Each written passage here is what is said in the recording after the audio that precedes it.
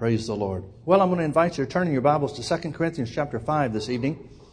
I don't know exactly what we're going to do with this as far as whether we'll go further than just the message I have on my heart tonight to share or not. We'll just have to see. If you're a regular around here, you know that we usually teach in a series. Whether we do that with this or not, I really, at this point, I don't have direction from the Lord on. But there's something that that the Lord's really been dealing with me about here over the last, 3 weeks, maybe a month. And I want to share that with you this evening, if I could. 2 Corinthians chapter 5, verse 17 is one of my favorite verses of Scripture. It's a verse of Scripture that the Lord draws me to again and again and again. And just about the time I think that I see everything that I need to see there, He'll show me something else about it. 2 Corinthians chapter 5, verse 17, it says, Paul is speaking by the Holy Ghost, and he says, Therefore, if any man be in Christ, he is a new creature. Old things are passed away, and behold, all things are become new. Now, there's I'm reading from the King James. I just did read from the King James, and where it says new creature, that's an archaic translation. It's most of the modern translations, any Bible that's been published in the 20th century, instead of saying a new creature, it'll say new creation for the most part. And about a year ago, maybe a little more, I came across another translation that said it this way: If any man be in Christ, he is a new species of being. Now, the translation that I found that in is not one that I rely on very much. It's in many cases, it's not a real literal translation. Some translations are more paraphrased, more modern language type stuff than they are true to the original Scriptures. And this happens to be one of those. And so even though it was something that I don't rely on very much, it really caught my attention, because in this case, it's true to the original meaning. Now, let me explain something to you about the word new, where it says, if any man be in Christ, he is a new creature.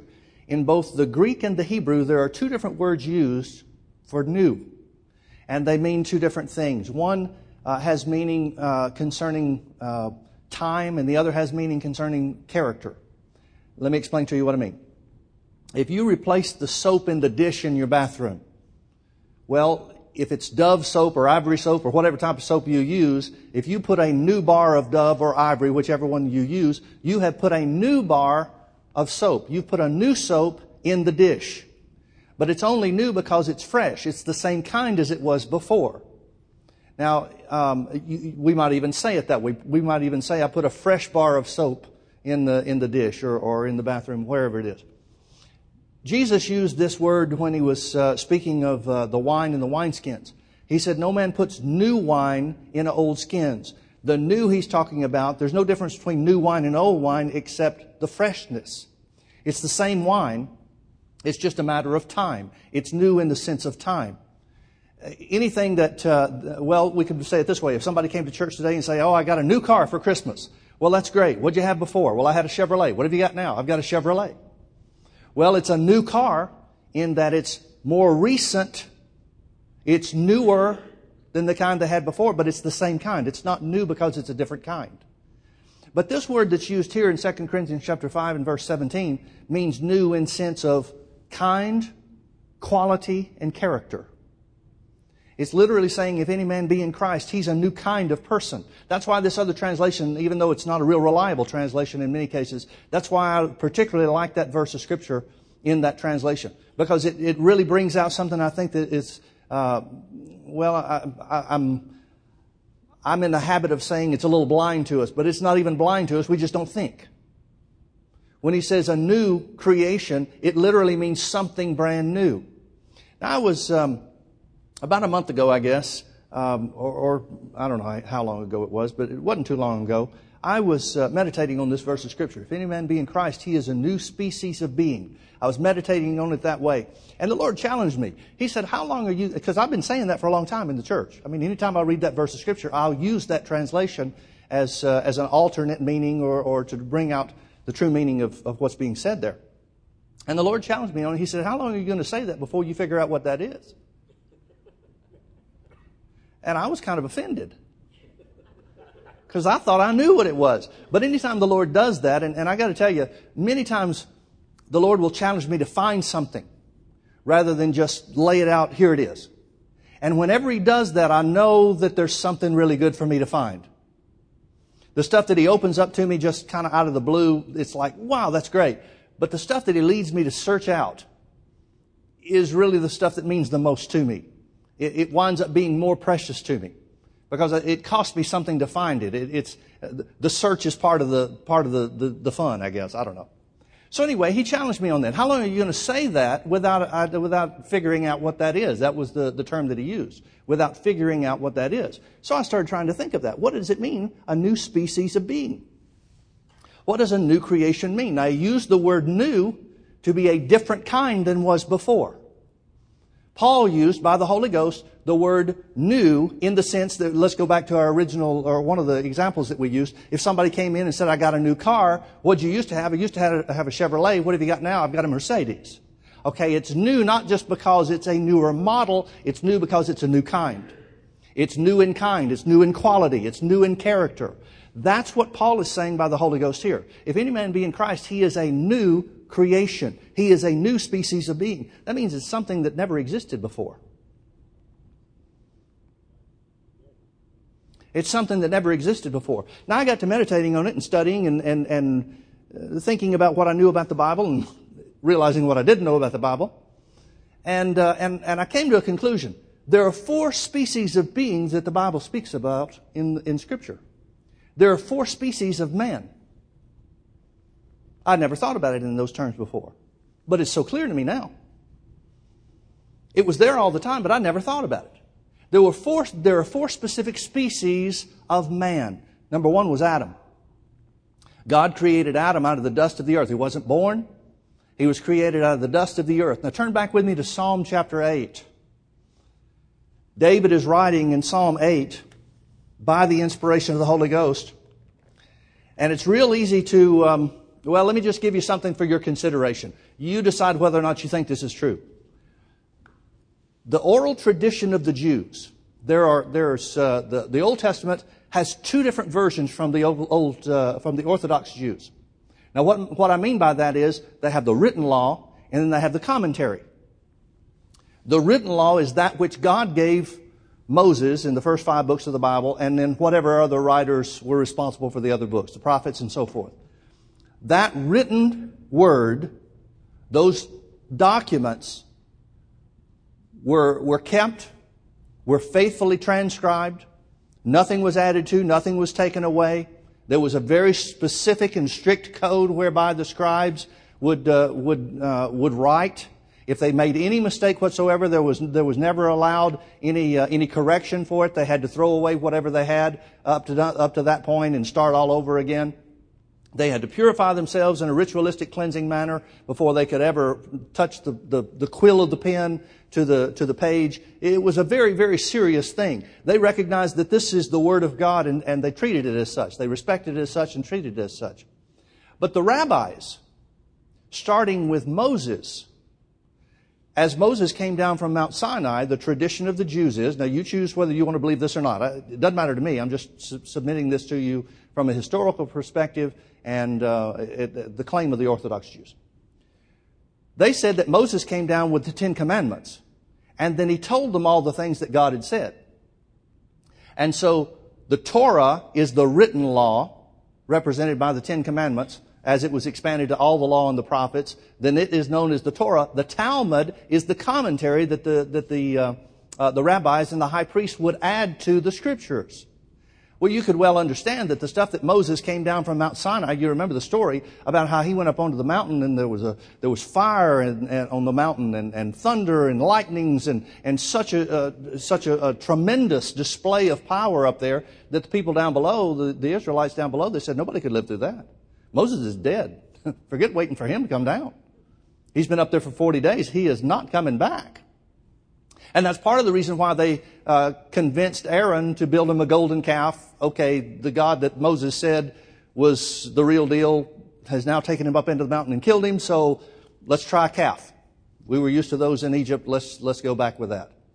Well, when Moses came down from the mountain, and after he got mad and broke the tablets of stone and that kind of stuff, you could imagine that whatever he would have to share with us, the group of people that was there, whatever he would have to share about what happened in those 40 days when the thunder and the lightnings and the earthquakes and all that other kind of stuff was going on, that would interest me. Wouldn't it you? I mean, if you were Joshua, somebody close to him, wouldn't you say, hey, Moses, what happened up there? Well, that's what the Orthodox Jews say has been handed down. And as the same thing where the prophets were concerned, they delivered the law that God gave them, the words that God specifically gave them to speak, but then there was an oral tradition. The Hebrew language is very, it's symbolic, but that's not really the word I'm looking for. It's made more for speaking than it is for writing. And you find the Orthodox Jews now put as much or more emphasis on the speaking of the word than they do the parchments themselves and the written word itself.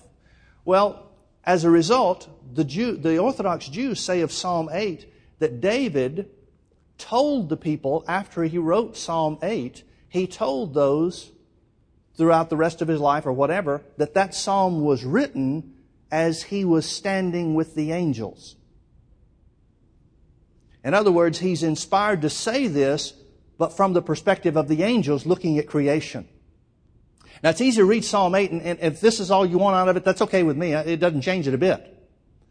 But it's easy to read Psalm 8 and think that David is just sitting back and saying, wow, God, you really did a great thing when you made man. But if the Talmud is correct, that David is speaking as if he is standing in the presence of the angels when creation took place, if it was something that God revealed to him, showed him in some way or form, and the angels are speaking, then it kind of puts a different spin on it. Now, what do we know? Let's consider for a moment if David is writing, if the oral tradition is true that that's what David said. What do we know? Well, we know that Satan has already rebelled against God. He's taken a third of the angels with him. God has thrown him out of heaven, defeated him like that. Jesus describes it in Luke chapter 10, I beheld Satan fall as lightning from heaven. A lot of people think there was this great war in heaven that took place. Not so. Jesus said, I beheld Satan fall as lightning from heaven. Have you ever seen a lightning fall from heaven? The lightning starts in the sky, streaks down to the earth, almost so fast you can't even see it. And then the result is, boom. That's the description that Jesus gives of Satan being cast out of heaven. Folks, the devil and God were not having this big arm wrestling match and God just happened to win. Yet that's the idea that so much of the church has because they magnify the devil's power. You can't compare the two. That's why Jesus said, I beheld Satan fall as lightning from heaven. Can't you see Satan putting up all of his plans? Going behind the scenes to the angels saying, come go with me. We're going to take this thing over. Biggest mutiny ever. We're going to overthrow God. A third of the angels, the stupid ones I guess, said, okay, yeah, I'm with you. So Satan mounts his charge against God. Whap! That's it. There was not this 1,000-year war that took place. There was not this great battle or whatever. God spoke, cast Satan out of heaven. He fell to the earth, stripped, defeated, broken. Now after that, the Bible says that the Genesis creation took place. How do we know? Because Satan was already here on the earth when God put Adam and Eve in the Garden of Eden. So that means the battle, whatever Satan being cast out of heaven, whatever took place had to take place before the Genesis account of creation. So after a third of the angels have rebelled against God, then God says in Genesis chapter 1 and verse 26 in the creation account, let us make man in our own image and let them have dominion over the works of our hands. That's where Psalm 8 comes in. Verse 3. Well, let's just read it in context. We'll start in verse 1. O Lord, our Lord, how excellent is thy name in all the earth, who has set thy glory above the heavens. Out of the mouth of babes and sucklings hast thou ordained strength because of thine enemies, that thou mightest still the enemy and the avenger. When I consider thy heavens, the works of thy fingers, the moon and the stars which thou hast ordained, what is man that thou art mindful of him? And the Son of Man that thou visitest him? For thou hast made him a little lower than the angels. The word angels here is the word Elohim. It's the word for God. Thou hast made him a little lower than God himself, the Trinity. And hast crowned him, man, with glory and honor. Thou madest him to have dominion over the works of thy hands. Thou hast put all things under his feet, all sheep and oxen, yea, and the beasts of the field, the fowl of the air and the fish of the sea, and whatsoever passeth through the paths of the seas. O Lord, our Lord, how excellent is thy name in all the earth. Now again, I'm not trying to convince you of anything. I'm not trying to convince you that the Talmud is true. I'm not trying to tell you that which is claimed to have been said by David and David's perspective, it doesn't matter to me. Because regardless of whether this is David looking back to the creation or if he was seeing it from the perspective of the angels, the same thing is going to be true. And that is, after the angels have rebelled against God, the angels are then sealed. They made their choice, that's it. That nothing else can be done. Can you imagine the angels that are witnessing creation? And God says, Genesis 1:26, let us make man in our own image, and let him have dominion over the works of our hands. Now, we know that Satan was a ruler here on the earth because Satan said, this was Satan's sin, I will exalt my throne above the throne of God. So he had to have a throne. He said, I will exalt my throne above the heavens, which means this throne had to be below the heavens.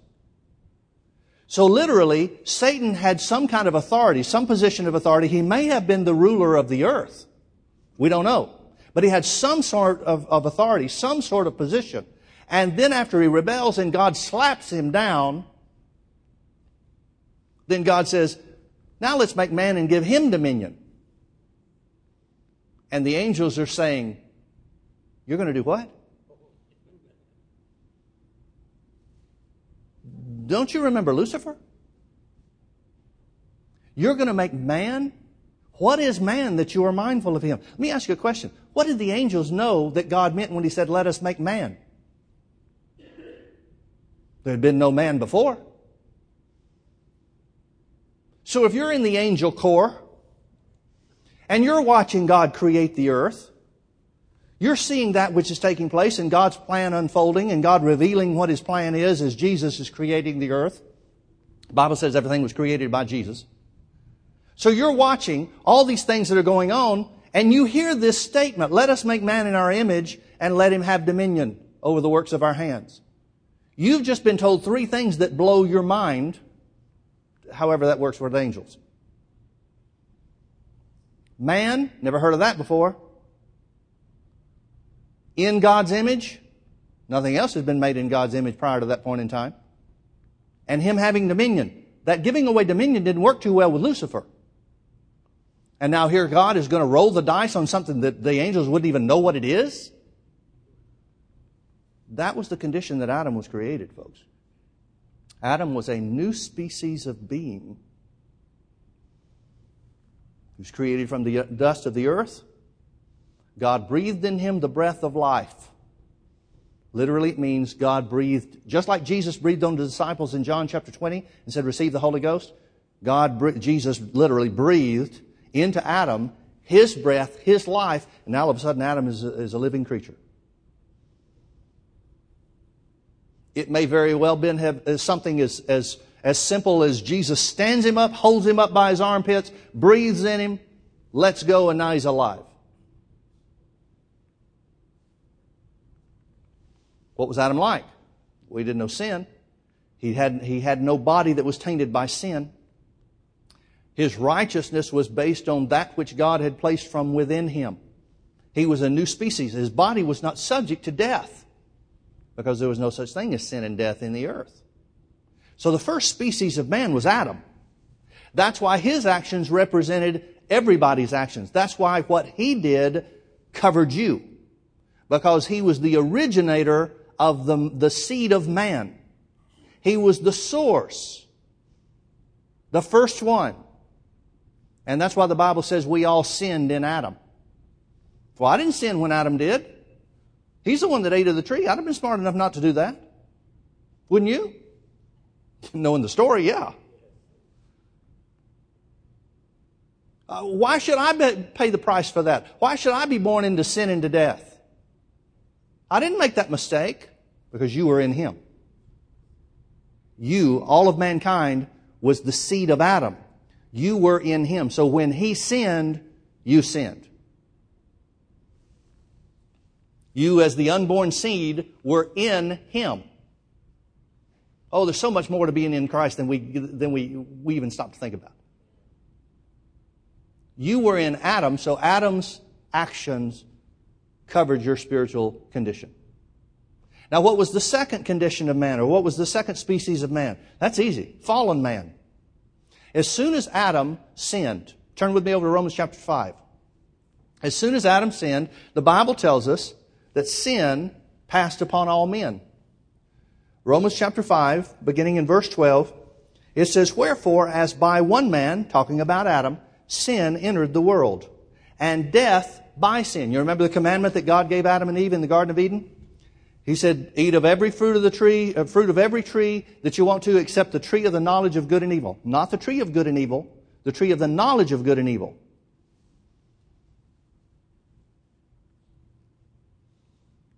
Adam has already been commanded to dress and keep the garden. That literally means guard and protect it. He knows there's an enemy. God's made it perfectly plain. If there's no enemy, there's nothing to guard and protect it from. He knows there's an enemy. What doesn't he know? He doesn't know good and evil. All he knows is good. It's not the tree of evil, though. It's the tree of the knowledge of good and evil. Folks, I want you to understand, when God said, "In the day that you eat thereof, thou shalt surely die," it literally means dying, thou shalt die. Death shall overtake you, in other words, literally. Death shall overtake you. What's the penalty for eating of the forbidden tree? Death. Now, they didn't die that day physically, so he can't be talking about physical death. So what's he talking about? He's talking about spiritual death. So that's Romans 5:12. "Wherefore, as by one man sin entered the world, and death by sin." The penalty for Adam's sin was spiritual death. He was separated from God. What's the first thing the Bible tells us happened when Adam and Eve ate of the forbidden fruit? Their eyes were opened, and they saw themselves. What's the first thing they saw when their eyes were opened? Themselves and where they fell short. They said, "Uh-oh, we're naked." Folks, their clothes didn't disappear when they ate of the fruit. They were naked all along. Why are they now conscious of their nakedness? Because the life of God has gone out of them. That which joined them and gathered them together. Some people speculate, they could very well be right. You ever seen a light bulb that's on? It's got a filament in there, but as long as the light is on, all you can see is the shining of the light. You can't see the filament in there. Turn the light off, those wires are easy to see. Some people speculate that that's exactly what happened with Adam and Eve. The light went out. That's what David said. He said, speaking of Jesus and the Redeemer, he said, "Thou, O Lord, will light my candle." You'll bring the light of life back upon me. Maybe that's what happened with Adam and Eve. Could be. "Wherefore, as by one man sin entered the world, and death by sin. And so death passed upon all men, for all sinned." Notice I didn't read with the King James, "all have sinned." Have is not the issue. All sinned when Adam sinned. If have sinned was the issue, then you would be held responsible only for your individual sins. But spiritual death took hold of you before your individual sins were an issue. You were born into a world of death. 4, verse 13, "For until the law, sin was in the world." Now, why did the law come? Because God had to find some way to deal with fallen man. For until the law, sin was in the world, but sin is not imputed where there is no law. Imputed is an accounting term. It means something counted against someone. So it's literally saying sin was not counted against mankind until there was a law. Yet he still ruled and reigned by death. That's what it tells us. Until the law, sin was in the world, but sin is not imputed when there is no law. Nevertheless, even though sin wasn't imputed unto mankind because there was no law until Moses Nevertheless, death reigned from Adam unto Moses, even unto them, over them, that had not sinned after the similitude of Adam's transgression, who is the figure of him that was to come. So what's the second species of man? Fallen man. God didn't create it. It was the condition that took place after Adam and Eve sinned against God. Now, God deals more with fallen man than any other group. He gives them laws, He gives them rituals, He gives them sacrifices. Why? Because He's trying to find a way. He's creating a way for man to come back to Him temporarily. But it's just surface. God covers over man's sins. God puts away his sins for 1 year at a time. But then man is still left to his own devices, his own actions, the carrying out of the rituals, so that his sin can be overlooked. But the sin is never erased. He doesn't change. He doesn't start with spiritual death, but then when he makes the sacrifice, the spiritual life comes to him. And then within a year, it wears back off to spiritual death. That's not how it happened. There was never a change that occurred on the inside of it. It was just something that God was able to overlook because of the blood of bulls and goats and calves. The ritual sacrifice. God deals more with fallen man in the Bible than any other group that we have record of. Now that'll be important, as I'll show you as we go. Assuming we get there. I'm spending a lot more time on these things than I'm planning to. The third species of man was Jesus. Jesus was a brand new species of man. He was different from Adam because he was born of a woman. He had to bypass the sin and death that ruled and reigned in the earth, and the only way to do that was through the virgin birth. And not only that, but there is great pains that the Bible takes in establishing Jesus' genealogy. Why? Because genealogy had everything to do with God's manner or means of the law to bring man back into fellowship with Him. So Jesus was in a class by himself in that he was born of a virgin. Nobody else had ever been born in that way. Adam wasn't born that way. Adam was created from the dust of the earth. Fallen man was born of man and woman. Jesus was born of woman and God. And that was necessary for Him to be the sinless sacrifice. Now there's something else about Jesus that's important for us to recognize, and that is, if Jesus is just here on the earth as a sinless human being, then that shows us how He relates to God. That shows us how He relates to Adam. But how does He relate to you? He was in the same form in that He was created in the earth without sin, just like Adam was. So that would make Him a representative of Adam, and He is the second Adam. Meaning His action is going to cover mankind too. But how does He relate to you? How does someone that lives in a sinless form with a body that's never been touched by sin, how does that relate to fallen man? There's only one way he can relate to fallen man, and that is to lay aside his heavenly power and glory. And the Bible says very specifically, Jesus said Himself, He wasn't the one doing the works. It wasn't power that was inherent in Him because He was the Son of God. That's why He always referred to Himself as the Son of Man, except for one case where He talks to His disciples and He explains to them completely, absolutely, clearly, I'm the Son of God. Every other place He identifies Himself with man. Why? Because He laid aside His heavenly power and glory. He did not have any more power inherent and of Himself than you and I do, or that fallen man did. Now that's hard for us to compute. That's hard for us to accept because we think, well, Jesus was the Son of God. How could He not have something by being the Son of God? Folks, you need to realize that there's a difference between condition and ability. In condition, He was sinless and the Son of God. In ability, He was identified with man, not God. So in condition, He was representative of God. But in ability, He was representative of man. And that's the only way that Jesus could be a worthy sacrifice, is to represent the two parties in one. He represented God because He was sinless in His condition. He represented man because He was powerless unless God gives Him something extra. Which is exactly what God did when He was baptized by John in the Jordan River. The Bible says the Holy Ghost came upon Him, descended upon Him in bodily form as a dove, and stayed. That's why Jesus said, the Father in me, He doeth the works. It's not me that's doing it, it's the Father in me that doeth the works. The fourth species of man is the man in Christ. Now turn back with me to 2 Corinthians chapter 5. I'm going to read verse 17 again, but now I'm going to read down through verse 21. 2 Corinthians chapter 5, beginning in verse 17. Therefore, if any man be in Christ, he is a new creature. He is a new species of being, something that's never existed before. Old things are passed away. Behold, all things are become new. And all things are of God, who has reconciled us to Himself by Jesus Christ, and has given to us the ministry of reconciliation. To wit, in this way, that God was in Christ, reconciling the world unto Himself, not imputing their trespasses unto them.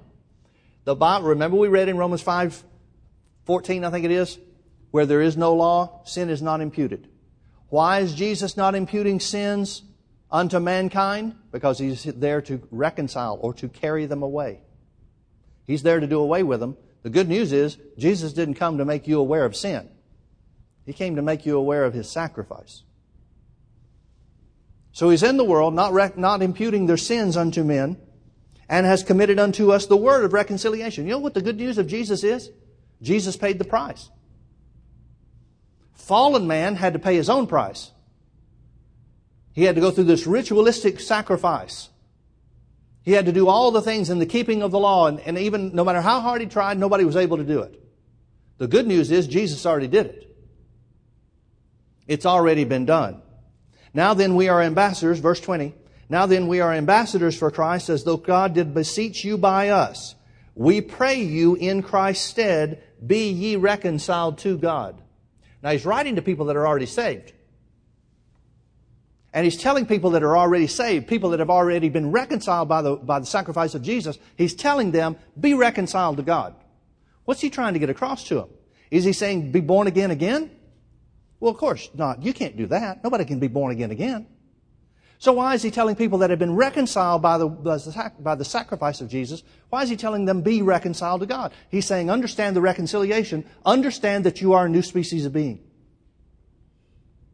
Recognize that you've been reconciled. Everything is done away with. Folks, can I ask you a question? What is the thing that holds back the church?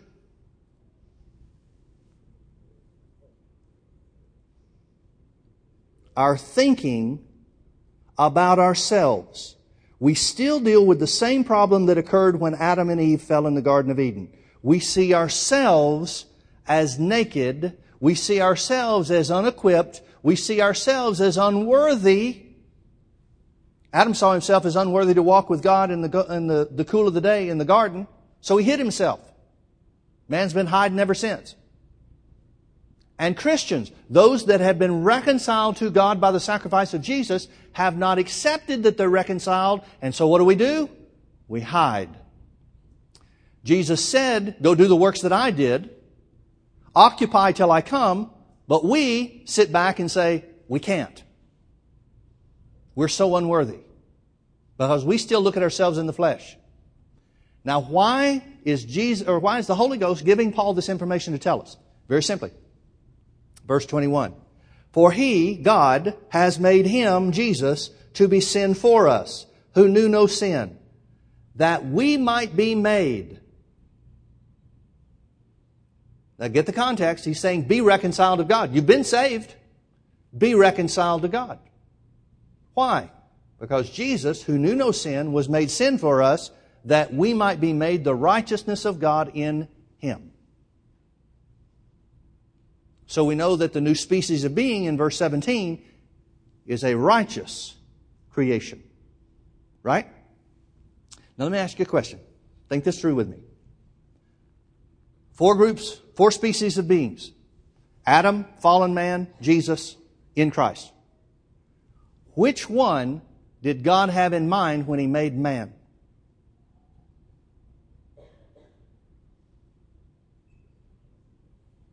Was God not smart enough to know that Adam and Eve would fall in the Garden of Eden? Was it a surprise to God to find that He goes down to his afternoon meeting with Adam and Adam's not around? And God's saying, where is that guy? Adam, where are you? I keep misplacing this guy. Where are you, Adam? Did God not know? Was it a surprise? Certainly not. God knew. Think about what else the Bible says. The Bible says that Jesus was slain from the foundation of the world.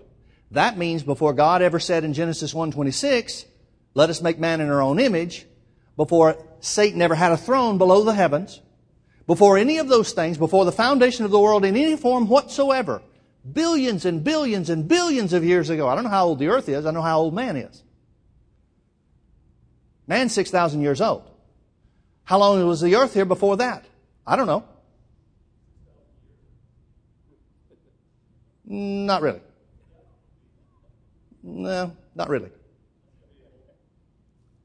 Okay, we'll debate with somebody else. Have at it, pal. The Bible says the earth became without form and void. It had to be something. How old is the earth? Science says it's billions of years old. Are they right? I don't know. I'm not qualified to say they're not. If they are right, does it change the truth of the Word? Not a bit. Not one little bit. Before the foundations of the world, Jesus was slain. That means that Jesus' sacrifice was what God had in mind from the beginning. So who is He after? He's after the in Christ species of being. Folks, what I want you to understand is this. Being in Christ, we look at it as, oh, if only we could be without sin. God's not looking for you to be without sin. Now, don't get me wrong. Some people are going to misunderstand what I'm saying and say that I'm saying something I'm not. Certainly, God wants us to live sin-free. Certainly, God wants us to live and provide works or fruits of righteousness. Without question. I'm not saying that God expects you to sin, that God's okay with you sinning. I'm not saying any of that. What I'm saying is God understands that in Christ, the in Christ species of being, the one that never existed before, is going to have to deal with thoughts of unworthiness. So what does the Bible say that we are to do? Well, the principle is, let the weak say I'm strong. Old Testament is all about genealogy. You know why? Because without the genealogy, the covenant promises didn't belong to you. Turn with me over to 1 John 4. Let me show you your genealogy. You ever gone through and read all the begats? This person begat that person, and they begat this person, and they begat this person, and they begat this other person. Man, those things will put you to sleep if you're doing Bible reading. But it was very important. Doesn't matter so much to us. I mean, I don't care who begat who. But it was very, very important to the Jews. Because if you weren't in the begat line, you didn't have the covenant promise. So they had to keep it up. Man, they had to know. That was their way to know that they had a promise from God. And man, look at the promises that God made to the Jews. Look at the blessings that He provided for them even while they were fallen. No way for them to live righteous.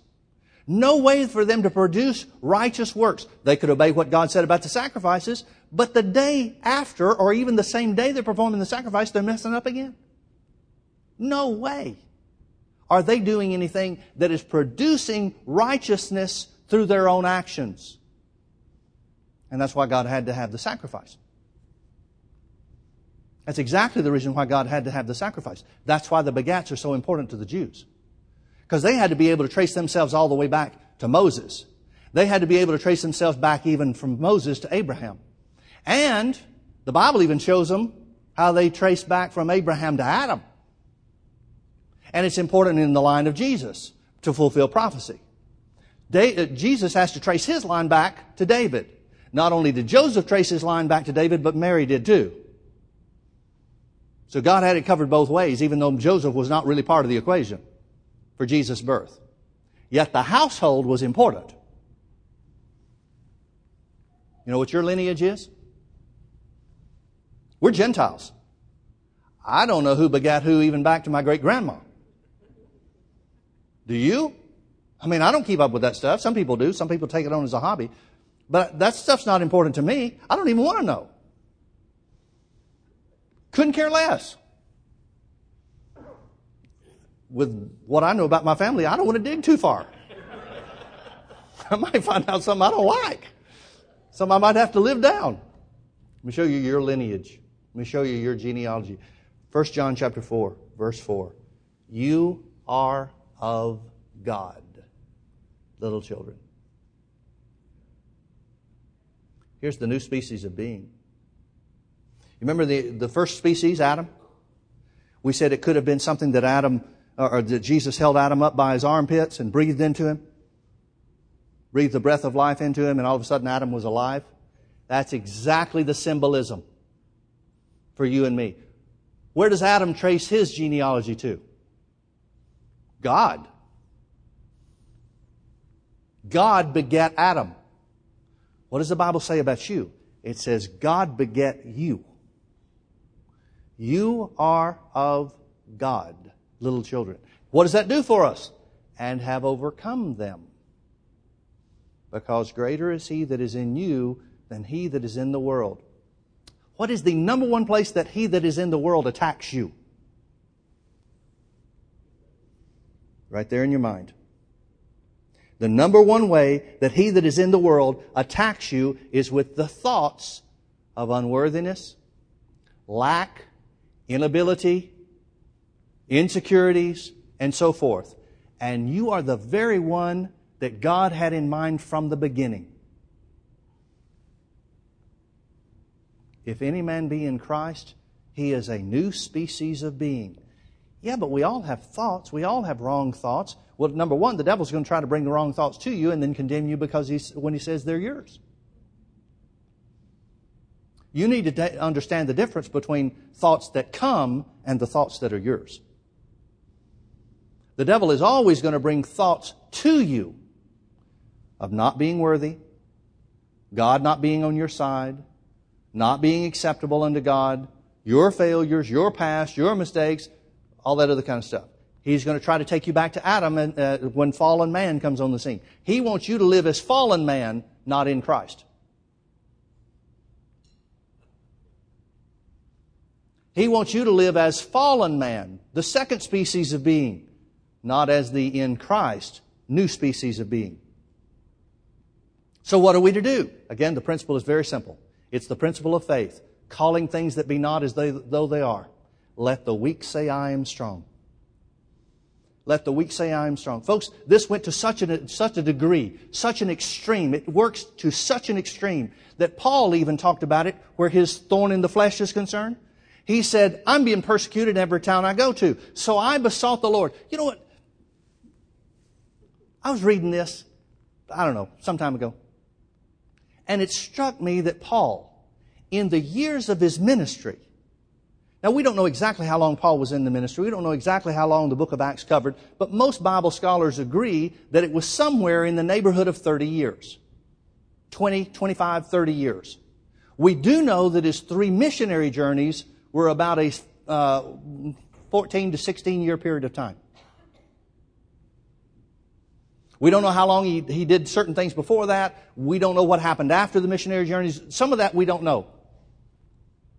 But most Bible scholars agree that it was somewhere 20 to 30 years of time that Paul was in the ministry. Paul started being persecuted from the time that he got saved. When he went out on his missionary journeys, every town he went to, he's persecuted. The Jews are stirring up trouble. Paul talks about how that he besought the Lord 3 times that the persecution would end. Folks, you ask God to get you out of trouble 3 times a day. Think about Paul's prayer life. He said there were 3 separate occasions that he besought the Lord to take away this persecution. 3 times. Only 3 times.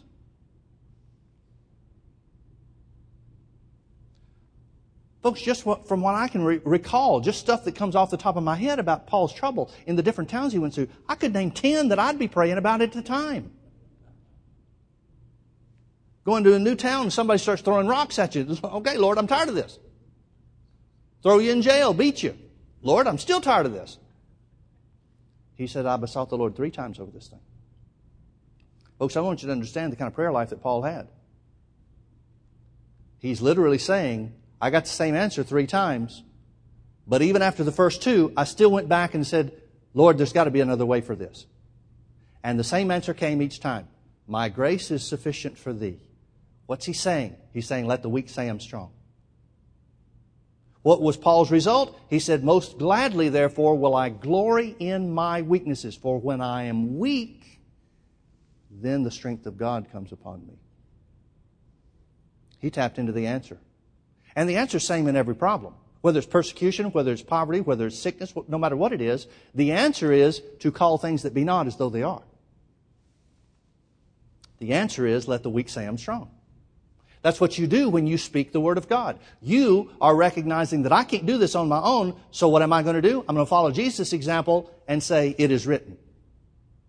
When the enemy comes against me, however he comes, I'm going to follow Jesus' example when he was tempted in the wilderness and declare, it is written. You are of God, little children, and have overcome them, because greater is He that is in you than he that's in the world. You know what the Lord's dealing with me about on this, folks? And I'm sorry if it seems like I went around the block to get here. But really what it comes down to is God's not looking for you to be perfect.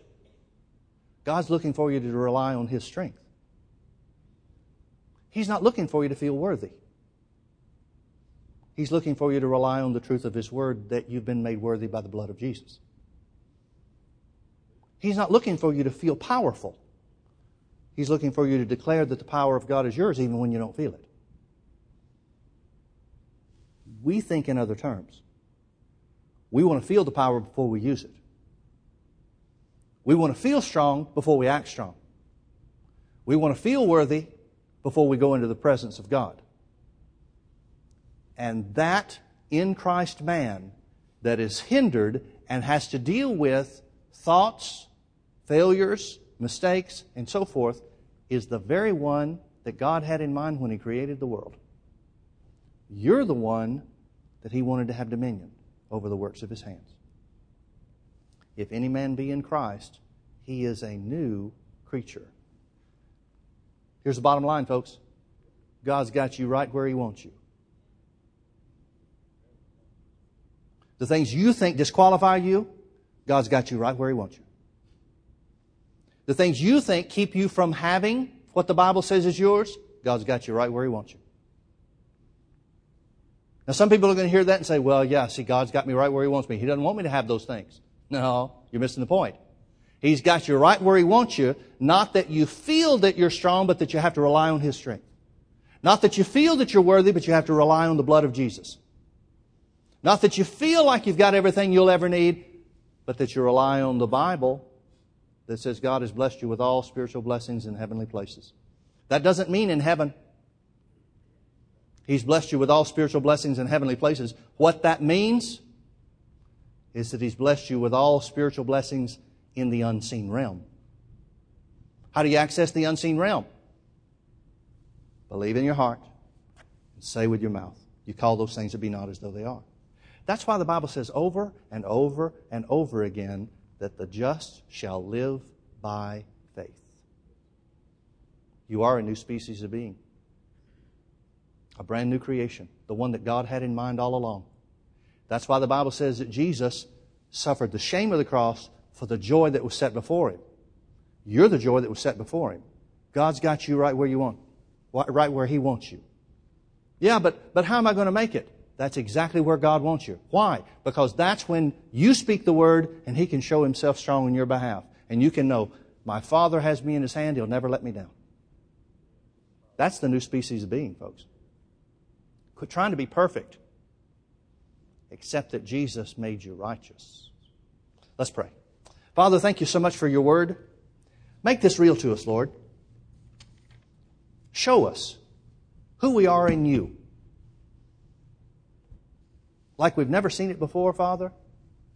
Like we've never known.